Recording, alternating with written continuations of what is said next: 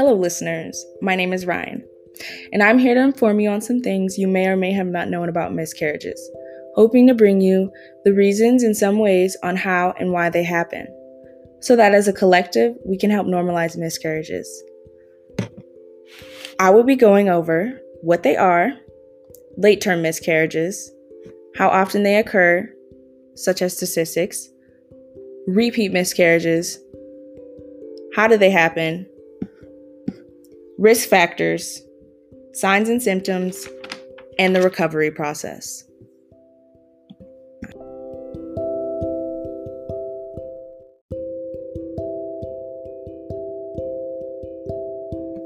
So a miscarriage, if you did not know, is when the fetus is not viable and dies before the 20th week of pregnancy. Most miscarriages occur before the 12th to 13th week of pregnancy, and some people miscarry before they gain knowledge that they're pregnant. Late-term miscarriages are after the 13th week up until the 24th week if the fetus is not viable. After the 24th week, it is then declared a stillbirth. So about 10 to 15 out of 100 or 15% of pregnancies end in miscarriage. 1 in 5 of 100, 5% of pregnancies end in late-term miscarriages. If you have more than one miscarriage, it is then called a repeat miscarriages, also referred to as recurrent pregnancy loss. This happens with about 1% of people. Most people who have recurrent miscarriages do not know the cause, and 65% of them go on to have successful pregnancies later on in the future. Miscarriages have various causes and reasons, some that we do know and some that we do not. So the top 3 things that contribute that we know of are chromosomal problems, cervical problems, or autoimmune issues, and hormonal issues. There are also risks that make you more at factor to having a miscarriage, but some of these risks are controllable.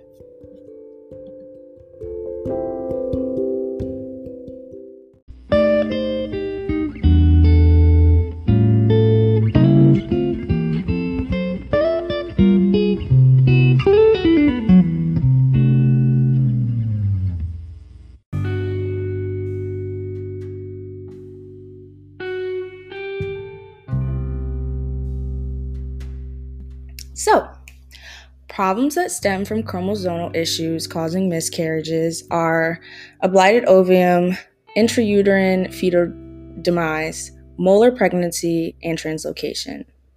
Those that come from cervical issues are septic uterus, Asherman syndrome, fibroids, cervical insufficiency, and last but not least, infections.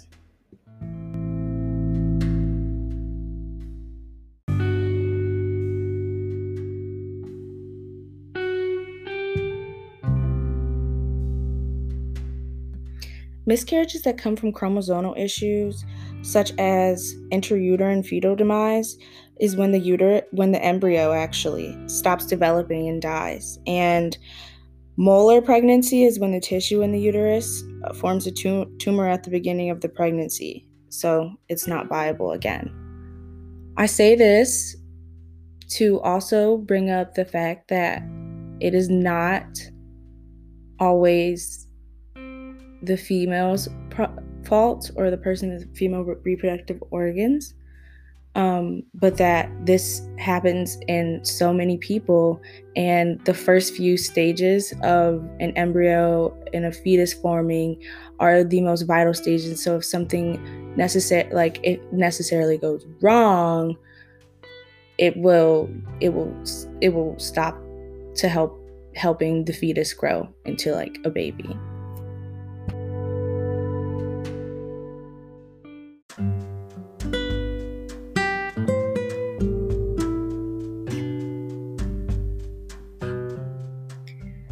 And miscarriages that come from cervical issues such as fibroids or growth in the uterus or scars from surgery on the uterus.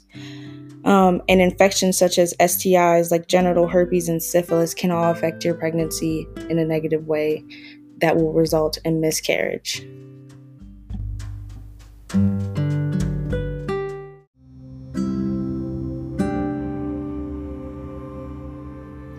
Last but not least, I'm going to try to sound like less of a robot now. I'll talk about the signs and symptoms of a miscarriage and the recovery process. So, signs and symptoms that you're having a miscarriage consist of bleeding from the vagina or spotting, cramps similar to period cramps and pain, or severe belly pain, abdominal pain. Recovery can take a few weeks to a month depending on how long you're pregnant, and you may have pregnancy hormones in your blood 1 to 2 months after you miscarry. Most people get their periods back 4 to 6 weeks after a miscarriage, and it may take longer emotionally to recover, of course. I also want to take this time to talk about how normal it is to have a miscarriage and that it is no one's fault that they miscarried. And unless you deliberately did not avoid risks that would put you and the fetus more at risk, then it's truly not your fault, and it is something so normal. You may know someone who has had a miscarriage, or you may not, but chances are in a crowded room, there's going to be someone there that has had this experience. So with that said, I hope that you guys walked away with some new knowledge and facts about miscarriages, and you can help spread the fact that it's normal and it's okay. And sometimes, it gives people a lot to reflect on, or it gives people a lot to grow from, but it is normal. So no one should ever feel bad about having a miscarriage, and no one should make anyone else feel bad about having it. Thank you for listening. I appreciate it.